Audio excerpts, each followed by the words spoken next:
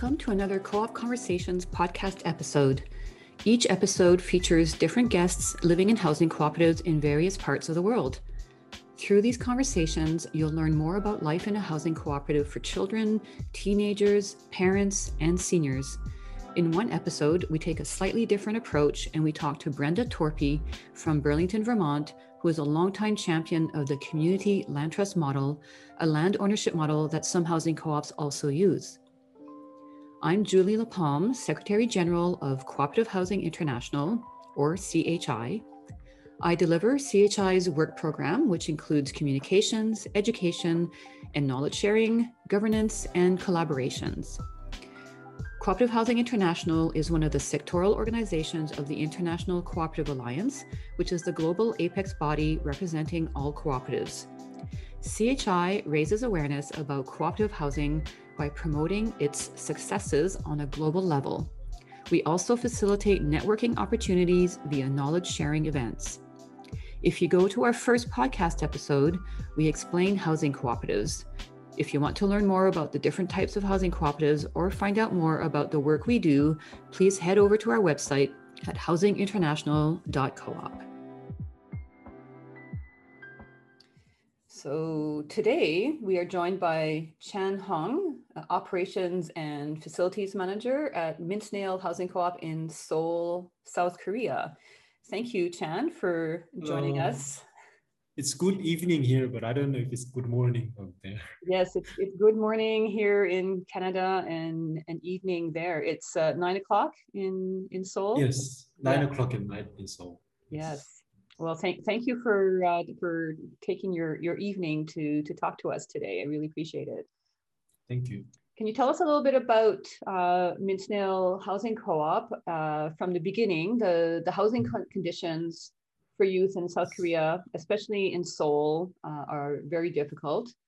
Goshiwons, which are very small houses that many students rent, are more expensive per square meter than luxury apartments, and cheap apartments are in terrible condition.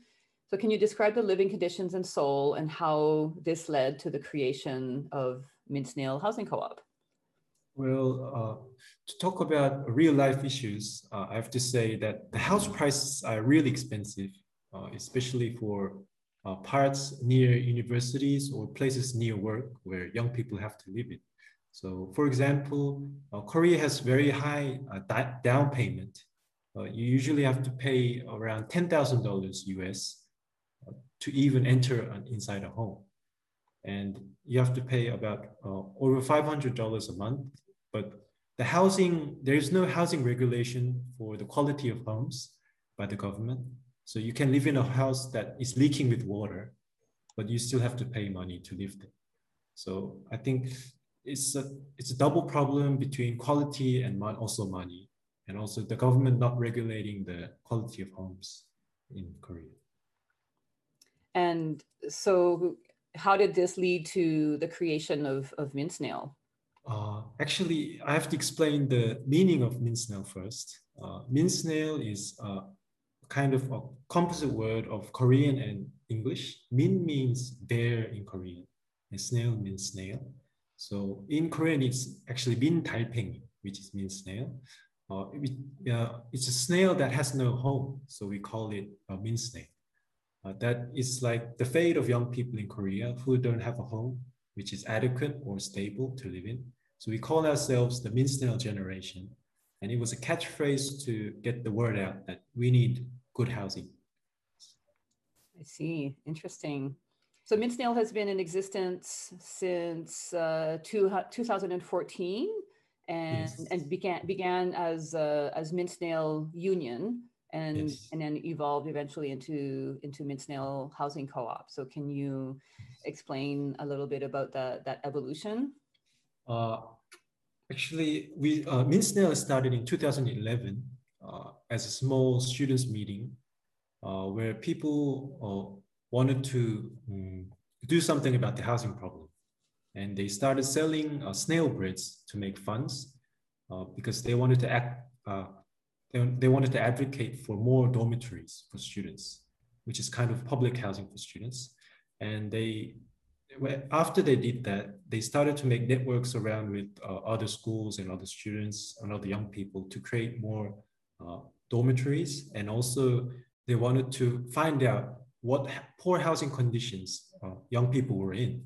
So they conducted the first survey on young people's living conditions in Korea, and also held debates in the National Assembly to make an issue out of young people's housing problems. So it started out as like that, and then some issues that they struck was with goshwons. Goshwons means sort of box houses in Korea, where there's only space enough for 2 beds. So one space will be taken up by a bed, and right next to it will be a desk and a chair. And when I was young, I slept in one of my friend's goshwons, and he slept on the bed, and I slept under the table. There's only room enough like that. And they cost so much. They cost $300, $400 a month. And it's really not a home fit for a person to live in. So there was a housing crisis in Korea, which was just waiting to be spoken out. So Min Snail caught that opportunity and then got people together to form a voice towards parliament, towards the society, towards the elder generation, and also to our fellow young people, that we need a better housing to live in. So we formed that organization in 2011, and then after that they made Min Group, which is Min Snail Housing Cooperative. And the thought behind that was that we're spending $200 to $500 every month on our homes, but this is just kind of, it goes up into the air. It's not something that we can keep for the future, or is investing in other things. So we thought if we got all those money rent together and supplied ourselves with a home, then we can have a perpetual home to live in, sort of. So they made a fund. So we got people who thought like us together to create a snail fund. And also we borrowed from a social sector, which gave loans for this social cause. So we built our first home we borrowed our first home for 5 people. And then we built our second home for, I think, 12 people through sort of social funding and borrowing from the government or the places. And we created our own home that we can experiment in. So there was a lot of experiments. We started making a community important. We had monthly community meetings, which would go on for 3 or 4 hours, where we shared our stories of our lives. We shared how to live in a home together, so making rules, having cooking rosters, or creating little meetings where we can share our hobbies. And sort of that became the concept of Snail House, which not only supplies the physical part, but also deals with the social loneliness of young people, and also need to connect with each other. Right, because I imagine in the Goshwons, when you're living in a box like that, you're feeling pretty isolated physically and socially as well, especially if the friends that you invite have to sleep underneath the desk. So are Goshwons still in existence? Yes, there are a lot of goshwons, but gradually the city is trying to phase out goshwon by remodeling them into more adequate homes. So they're providing some incentives for the people who run goshwons to remodel into some bigger homes or better homes. So it's become kind of a symbol of the housing problem in Korea. Goshwon has become, because they're just too inadequate, but a lot of people have to go there because the housing prices are too high. So, your Min Snail Housing Co-op is providing, some very necessary housing, and as you said, also providing the social aspect, which is wonderful, which is badly needed. So Min Snail Housing Co-op was created in 2011. And so 10 years later, you have 15 homes in 3 different cities. So, so you've accomplished a lot since 2014. What's the reason for your success? I would say there was a lot of small successes for this people, this organization becoming very big. One was that people, I think, had great imagination. One thing was that young people could get together and we could run our own home. We could create our own home. And other thing was that the Minkup knew how to speak out to the politicians or the administrators of the city and the government that they need to create social housing for young people.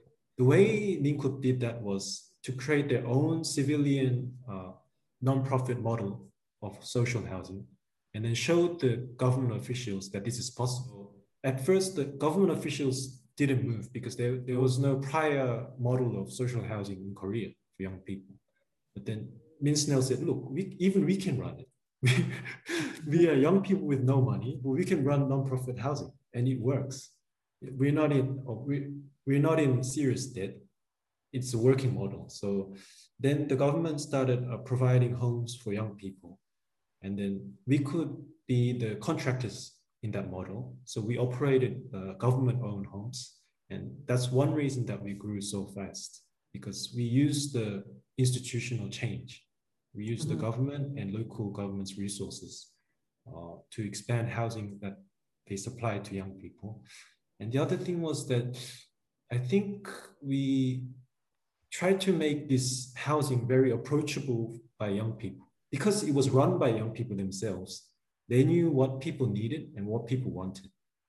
People are always pouring into Seoul City. Young people are always pouring into Seoul City, but they don't know where to go. And they need education in how to have a decent contract, how to not be cheated in a housing contract or by their landlords. And they made courses for housing counselors with Seoul City so that young people could themselves learn about housing rights and legal issues, and then they can help other people. So they created these housing counseling centers in a few universities in Seoul.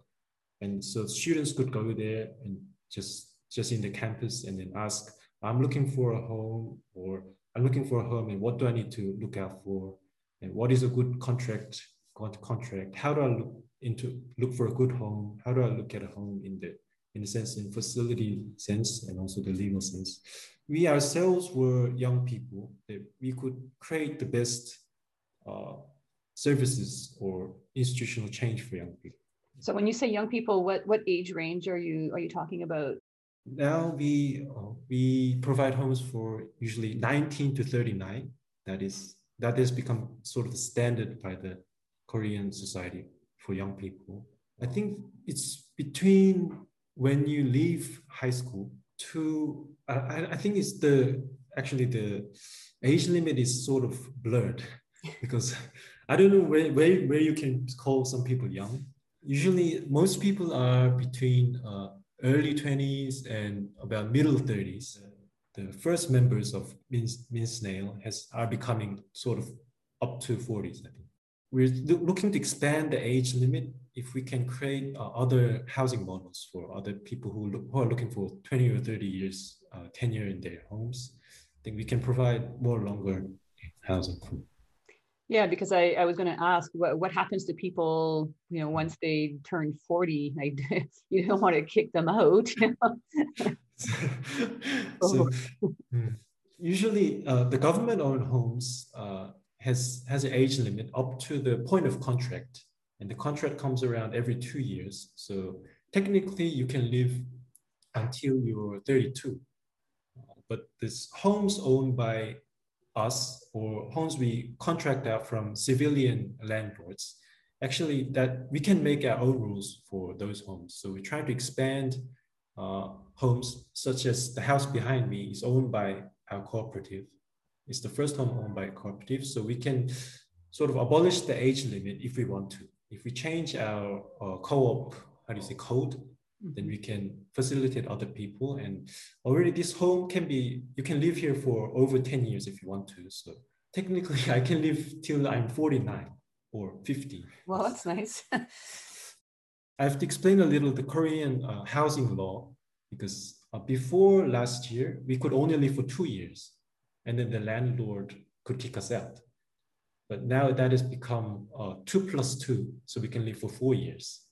And the landlord can't raise the prices in that 4 years. So the Korean housing law has only a short tenure in the legal sense, which is really different to some European countries and countries that we study. So snail houses, in comparison, you can live, the government-owned house, you can live for 6 years, 2 year, 2 year, 2 years. But this house that we try to make is, you can live for 10 years, but in reality, you can actually live for 30 years because you can renew it twice, the contract. Oh, okay. In the ideal world, we're trying to make the Minsnell house alternative for life. I think we think that is the right way to go for housing in general in Korea. Yeah, that's one thing that is a sort of like a highlight of housing cooperatives, well, here in Canada and elsewhere too, is, you know, that once you move into a housing co-op, you have security of tenure. Yeah. And so, as long as you abide by the rules, there's no reason for anyone to ask you to leave. You don't have there's no, like in a co-op, everyone is the landlord. You're together. Yeah. You're in control of your housing. Yeah. And the only reason you would be asked to leave is if you're breaking the rules or you're not paying your rent. So. Which is different from, a landlord and tenant situation where the landlord can ask you to leave because, their cousin, needs a place to live. And, and so the landlord can just kick you out to move in their cousin, or they can kick you out because they want to renovate and then raise the rents. Yeah.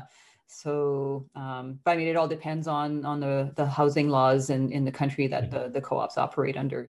So there's 200 young adults living in 15 different homes in 3 different cities that are part of Minsnell Co-op. So can you describe the homes that are located in Jeonju and Bucheon, and what the living conditions are in those 2 cities? First of all, if I can describe Bucheon first. Bucheon is kind of a satellite city of Seoul, where a lot of people work in Seoul, but they live in Bucheon. I see. But it's connected by the subway, so it's very close to Seoul actually in terms of transport. And the reason we could provide 43 studios there is because the building was owned by the Land and Housing, which is a public company of the government, and they wanted to provide social housing for young people, and they looked for operator. So we applied, and then we were chosen to operate the place. Actually, Bucheon is sort of special because there's so many people living there, 43 people, 1 per home. And we had to experiment with the community programs there. We usually used online community program. How long does it take to commute from Bucheon to Seoul? I would say for Bucheon to the edge of Seoul would be about 15 to 20 minutes. Oh, okay. So it's pretty close, yeah. Or very efficient train. Yes. And then in Jeonju, I hear Jeonju is a historical city. Yes. Yeah. Yes, it's a very historical city in the southwest part of the peninsula, and it is known for very low buildings. It's not very developed. Last time I went there were no elevators in the bus terminal. It was very old city. It's a very old city, full of Hanok Korean traditional houses. And the place that we are operating is actually a house owned by the Jeonju government, the city government. The snail house was actually started not by the office of the snail union, but members who lived there, who were also activists there, like cultural activists and other kind of activists. They wanted to create a center of activism in Jeonju. So they got together in their own homes and made a meeting, sort of meeting about housing. And then they cooperated with Mincoup to make one Jeonju snail house where they lived there. And now they created their own housing cooperative, and they want to create their own more social housing for young people, especially for activists to live in Jeonju. Oh, nice. Well, that's good to hear. So can you tell us about, what your role is and what you're responsible for? You're the manager, your operations and facilities manager. So what does that entail? Usually, my job is to look after the building itself or the housing conditions of people. So, for example, people will ask, how do I get rid of molds? And then I say, you have to use these mold sprays, and you have to wipe it off.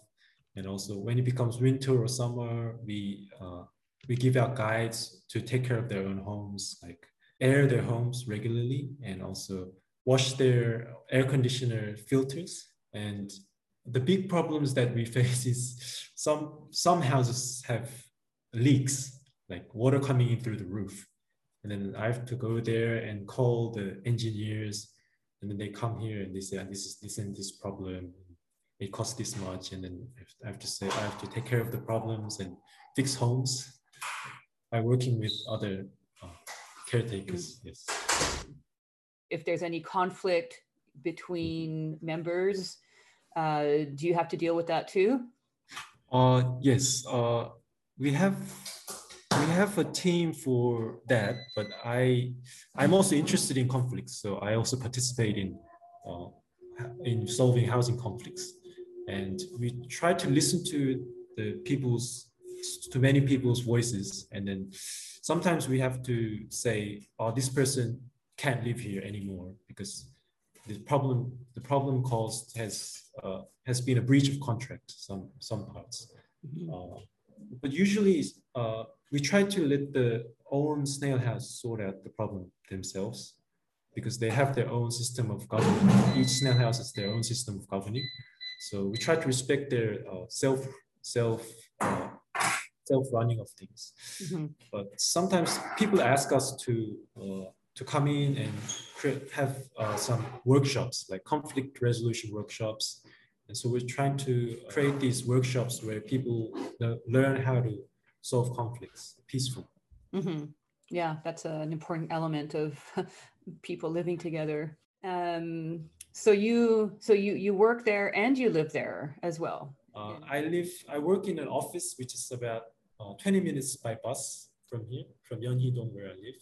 So besides yourself, how many other staff are there in total working at Mint Snail Housing Co-op? Right now, 5 full-time and 1 part-time. Also, the board of directors, Shido, she is also working full-time. So Shido is the president of the co-op, yeah. So you talked about some government homes. You built, the first house was built on private leased land, which has since encouraged the government to let you run some of the government-owned houses. And then you recently built this home. Is this one on city land? The one yes, that you're at, yeah? On Seoul City land. And it's kind of a new model where the city lends you the land, and then we build the social housing on top, and then we run it for 30 years, and then we sell the building back to the city. Oh, I see. And are you on a lease? Are you leasing the land, or they're? Yes, the land is leased. It's a 30-year lease. Yes. And then you sell the building back to the government. And yes. Any idea what the government is going to do in 30 years? I think I heard that if we want, we can renew the contract for more 30 years or so, because this land was chosen by the Seoul City to be provided for social housing in the first place. And if we sell the house back to the government will then just find another operator who will operate the social housing. Okay. So I think the important thing, another thing that I want to mention is that social housing for young people itself is a really new idea in Korea. And this was possible because Mint Snail created the first social housing for young people, but it was by civilians. So a lot of people still don't know about this model. I think there's still not enough public housing for young people or other people in general in Korea, because we only have around 7 to 8% of our housing is publicly owned, public rent homes. But I heard the OECD countries average is around 20%. 20% of housing are publicly owned by the OECD countries. Yeah, you have to promote your housing co-op and let as many people know as possible. Well, we're through this podcast, we're definitely spreading the word about your housing co-op in Seoul, and it wasn't easy to find you. So we're glad that we did, and you're continually growing, and so hoping that your growth continues, and and that more young people are housed, and also the thing with when you're introduced to housing co-ops when you're young, you don't really want to live in another type of house, like you see the benefits, and so the more people that are exposed to it through living in Minsdale, the more they'll be involved in creating some new housing, hopefully, and with government partnerships, like with providing land and in providing buildings for you to operate. So you're on the right track. So because you're spread out, you have 15 different homes. Do you ever all get together? And I imagine like during COVID, it's been difficult. Like, do you meet like online? Do you have an annual general meeting where everyone meets? How do you keep connected with all the different homes? We have one general meeting every year, but it's very difficult for everyone to be at the same meeting because we have a lot of members. Around 470, we have 470 members, and 250 of them are living in snail houses. It's very hard to bring all of them together, but we try to have at least some people from each house here.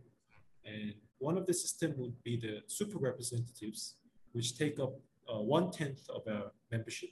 They're elected in each snail house to represent living members, and also other people they apply for non-living members, people who don't live in snail houses but who support this co-op. So we have one super representative assembly every half year. They make the important decisions around them. So the co-op also has a series of events like bazaars and healing trips. Have you been able to do any of these during COVID? And are these events for building community? Yes. Yeah. We had a athletics festival online last year. How did you do that?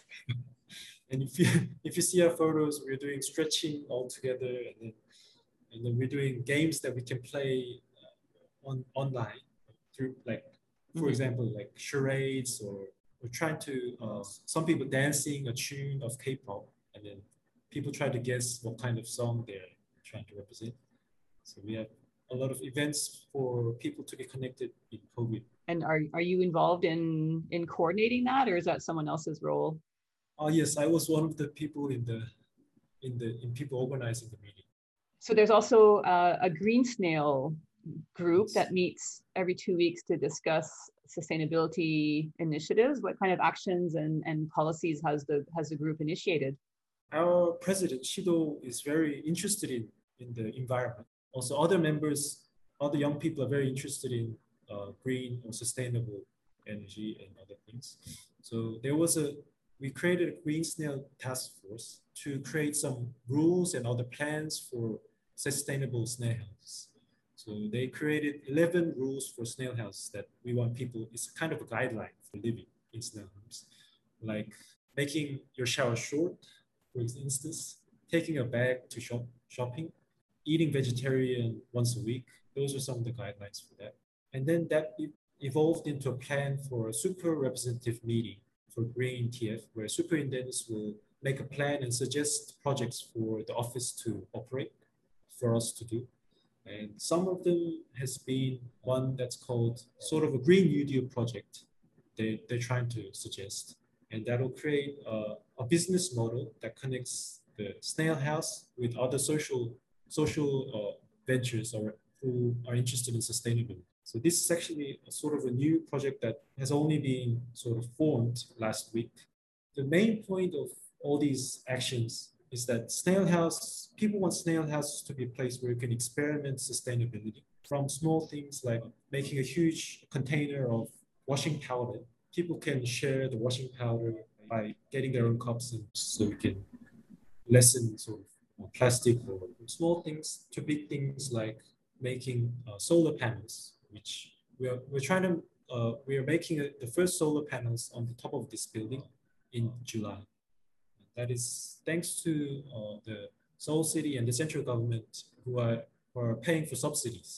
So they're paying up to 4/5 of the cost of installing solar panels. Eventually, if we have enough funds, if it is possible, we want to create buildings which have the building itself is sustainable. So the ingredients of the buildings will be low carbon, or the way of construction will emit less carbon, and we can build a building that houses that can be cool in summer and hot in warmer in winter.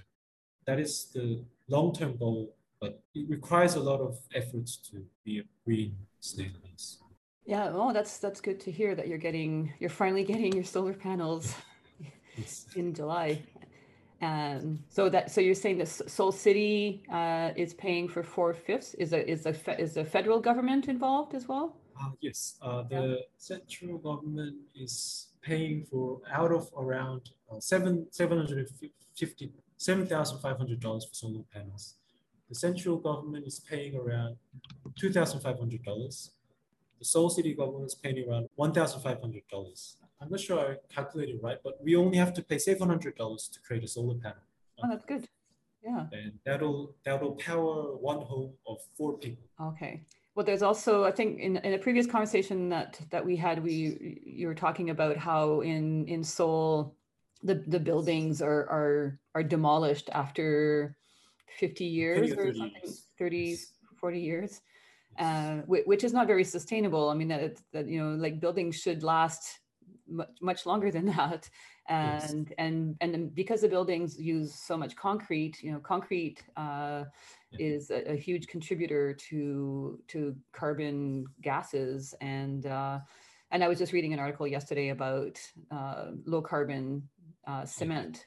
Which is quite interesting, just so how the industry is looking at ways of creating concrete that is, that creates lower emissions and uses, low carbon energy, but still, like concrete is just pervasive. It's just everywhere, and it's the main construction material. I know in some countries they're building with wood, which is a renewable resource. And so you also have an education program for members living in the co-op. What kind of topics are you educating members about? We actually start with introducing co-op concept, because a lot of people haven't heard of co-op in Korea. Actually, the co-op law has only passed in the last 10 years. So before that, you could say the co-op was not really, there was no co-op in Korea, not many co-ops in Korea. So we tried to introduce the co-op concept, and also what it is to live together in a home, because living together is very different from living by yourself or with your family, original family with your parents. So we tried to talk together about what it is to live in a home and what I would like in a home, how I would solve conflicts with other people through dialogue. And the important thing is that it is not all done by workers. We have a program where members come in, and the members themselves change the curriculum and also educate other members who are new to co-op. They can share their own stories and also the culture of Min Snail House, which is really based in how we can respect each other in the home and how we can make a community that is really friendly but not too pervasive into personal space. And I think that needs a lot of talking to do. Mm-hmm. Well, that's good that you have that program. So what's it like to live in Minsnale Co-op? Actually, I asked the person before the podcast what she thought about living in Snail House.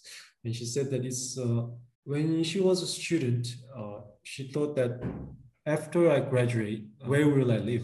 And then she got to know Minsnale Housing Group. And then she said, I could start dreaming about the future. I could start imagining about what to do in the home.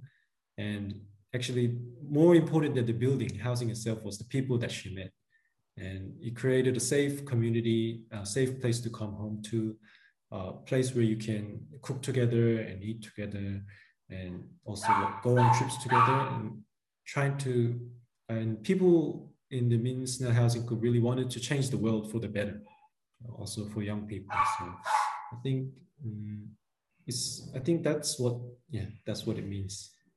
Yeah. Oh, nice. So what's the long-term goal for Minsnale? You have more homes that are being planned? We're planning for a home in late this year, trying to make our second own house that we built from scratch on city land. Also, we're sort of wondering how much we can expand and how to keep the quality of community or housing together, because when we expand, our human resources really stretch to the limit at this point also. So I think it's hard trying to balance between progress and also keeping the spirit of the Minsnale Union intact in our own homes. Especially with the COVID situation, the community has been really hard to build or maintain, especially for new homes, which were supplied during the crisis or around the crisis. So we're trying to sort of think about how to make people feel home in the Snail House, because a lot of people are actually not able to connect to the community or create a community there. So I think that's sort of our homework to do. So the goal is to create that sense of community yes. Within the 15 different homes that you have. Yeah, that must be a challenge. That wraps up our conversation today. Thank you so much, Chan, for taking the time in your evening to talk to us and introduce us to Minsnale Housing Co-op. It's really interesting to hear how you've grown and the evolution and the path forward. So I'm sure we'll hear more from you in the coming years. So thank you very much. Thanks again. Thank you.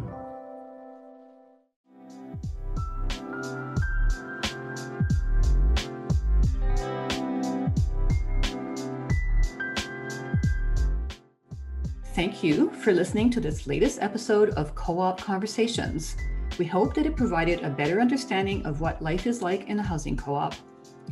If you're interested in finding out more, you can visit us at housinginternational.coop. We feature many stories and resources on our website with useful tools, studies, and articles on topics ranging from governance to finance to sustainability and so on. You can also find us on social media, on Facebook, LinkedIn, Twitter, YouTube, and Instagram, where we like to share stories and good practices of co-op housing around the world. If you want to find a housing co-op in your region, I suggest that you do an online search for co-op housing along with the name of your city, and hopefully something will come up. I would like to thank all of our guests for sharing their stories with us. I would also like to thank our sound technician, Todd LeBlanc, who also lives in a housing co-op in Vancouver, Canada. Thanks for listening.